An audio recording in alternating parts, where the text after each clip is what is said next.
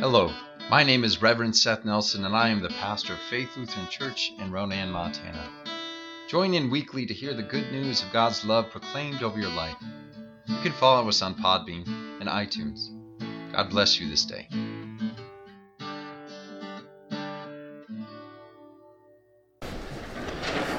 Our gospel lesson for this week is from Mark, the 9th chapter. Glory to you, Lord. John said to Jesus, "Teacher, we saw someone casting out demons in your name, and we tried to stop him because he was not following us." But Jesus said, "Do not stop him, for no one who does a deed of power in my name will be able soon afterward to speak evil of me. Whoever is not against us is for us. For truly I tell you, whoever gives a cup of water to drink because you bear the name of Christ will by no means lose the reward. If any of you put a stumbling block before one of these little ones who believe in me, it would be better for you if a great millstone were hung around your neck and you were thrown into the sea. If your hand causes you to stumble, cut it off. It is better for you to enter life maimed than to have two hands and go to hell, to the unquenchable fire. And if your foot causes you to stumble, cut it off. It is better for you to enter life lame than to have 2 feet and be thrown into hell. And if your eye causes you to stumble, tear it out. It is better for you to enter the kingdom of God with one eye than to have 2 eyes and to be thrown into hell, where their worm never dies and the fire is never quenched. For everyone will be salted with fire. Salt is good, but if salt has lost its saltiness, how can you season it? Have salt in yourselves, and be at peace with one another." Here ends our gospel reading. Praise to you, Lord Christ. Please be seated. Grace and peace to you in the name of God the Father and His Son, Jesus Christ. When I was in high school, I took a job as a board operator for Iowa Hawkeyes games. If you haven't worked in the radio industry, board operating is basically I switched between the game that was being broadcast in Iowa City or wherever they were playing and local commercials. Promoting Roverwood Construction versus Bruning Rock Products. You guys are all familiar with limestone mining companies in Decorah, Iowa. And even though I grew up in eastern Iowa, which is kind of Hawkeye country, and in the state of Iowa, there's sort of an east-west thing, kind of a Grizz Bobcats thing. So like this side of the state, you may disagree with me on this, but I assume there's more Grizz fans between here and Kalispell and Missoula. And then maybe you could testify, Glasgow, are there more Bobcat fans over there? No? Sadly, no. Oh, wow. Okay, I was wrong on that one. But generally, east of the mountains so I'm told apparently, maybe I'm wrong, you're just more Bobcat fans and whatnot. It's similar between the Iowa Hawkeyes, which is more my country, and the Iowa State Cyclones, which is more western Iowa. And despite growing up there, I wasn't naturally a Hawkeye fan. Our family didn't proudly promote the black and gold and all that. But I became one through this job as a board operator. So I would listen to 2 hours of pregame, switching between commercial and back, identifying the radio station at the top of the hour. It's a pretty boring job, really.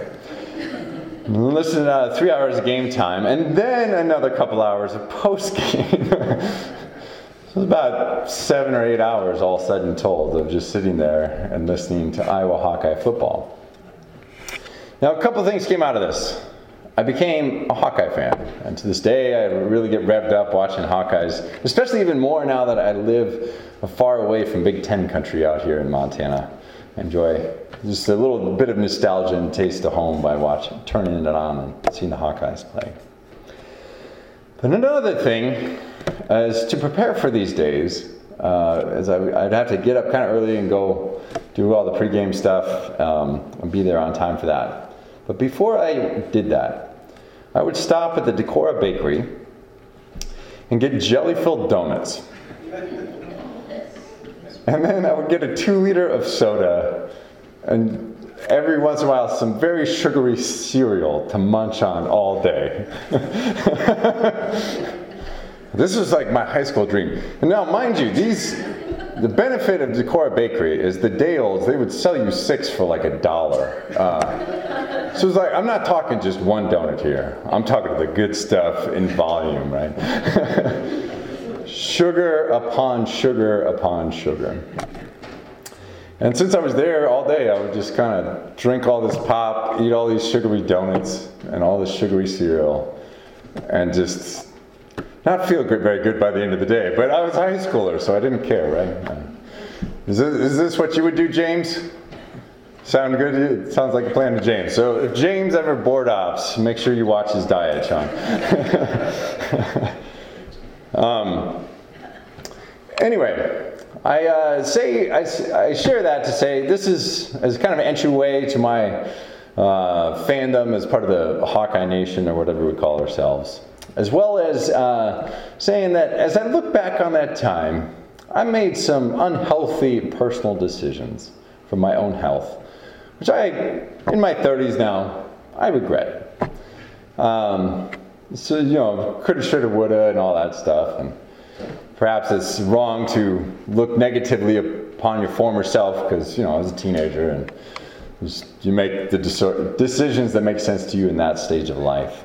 But regardless, as I look upon my health decisions, and I look back at that, I was like, probably shouldn't have done that. Could have made healthier decisions. Now, fast forward these days. In that era of Hawkeye playing, they had not yet built the Children's Hospital in Iowa City. And since then, right next to the Kinnick Stadium, and above it actually on the hill, they have built this kind of state-renowned children's hospital. I mean, University of Iowa healthcare is very good in general, but this children's hospital is especially good for children from across the state and elsewhere who need specialized care and all that. I'm sure maybe some of you have seen this in highlights reel, and it's become kind of a renowned tradition that I forget which, I think it's the third quarter of the game, but there's part of the game where all the fans at Kinnick Stadium pause, turn, and wave to all the patients in the children's hospital. They stop, they acknowledge, they support. They do what they can to reach out and lift up and show that they care, right? In what little way they can as a crowd of football fans. And this has been widely heralded as one of the kind of most endearing and uplifting traditions in sports. I mean, you got the Lambeau Leap, if you're a Packers fan, they score a touchdown, they jump, and it's kind of a self-aggrandizing thing, including everybody up in northeast Wisconsin, right? And you have other traditions. You got the terrible towels in Pittsburgh, and the various things of this, that, and the other. But there's something to this tradition of stopping the football game, turning and waving to the children to let them know that they are noticed, acknowledged, and loved. Now, fast forward to the pandemic. This tradition has received new criticism as the state of Iowa has terribly low vaccination rates, and they got together in that stadium anyway and exposed one another, and thereby that act of love was questioned as, is this what we should be doing? Should we be exposing this crowd of maskless people to keep infections in the state going? And then what does it mean as they still turn and wave to the children? Does that act of love mean the same thing? And should love in that instance require a sacrifice on the fans' part of interrupting their in-person viewing of in-person attendance at the game at Kinnick Stadium? And would a better act of love be to not be there and to be not spreading the infection? I don't know, but it stopped to give me pause. I saw it initially and I was like, oh great, the tradition is back. The tradition is back after so much pandemic disruption. But those questions made me think and ponder what it means to sacrifice in love for another. And what do we give up for another's benefit? To care for them, to love them as best as we can. I bring this up because in the context of this text, Jesus says and calls upon us that we should be willing to sacrifice our own feet, our own hands, our own eyes for the sake of the kingdom of God. I'll be honest, this text is like a preacher's worst nightmare. What do we make of this? Is God really calling us to maim ourselves? To self-amputate just to avoid temptation and things like that? I'm not sure on that. And actually I would say no, but I do believe that God is calling us to prioritize the kingdom of God. And to see that how important our life is and the lives of others are more than ourselves, and just taking care of ourselves and being as able and willing, or having the best life possible in and of ourselves. It's more than indulging in our own pleasures, our own wants, our own desires. But instead, sacrificing things for the kingdom and for the sake of others. Jesus said, if any of you put a stumbling block before one of these little ones who believe in me, it would be better for you if a great millstone were hung around your neck and you were thrown into the sea. We are to care for the little ones, most of all, in important and powerful ways. But we are also to care for the kingdom and each and every person that we encounter as best that we can. Even at the expense of losing a limb, or losing our eyesight, or anything like that. I've also thought about this passage in the context of Vi Harris this week. And as many of you know, Vi suffered from terrible arthritis by the end. And I'm actually grateful that she is freed from that pain. You could really see it in her hands from all the hard work that she did, taking care of the ranch and riding horses and providing school lunches for kids to be fed. She did that so hard, so diligently for so long that it affected her body in painful ways. But I think that's an example of what Jesus is talking about. Prioritizing others and prioritizing the kingdom of God itself before prioritizing ourselves. It's a powerful lesson, a powerful challenge, especially in this time where it can be so infuriating to try and get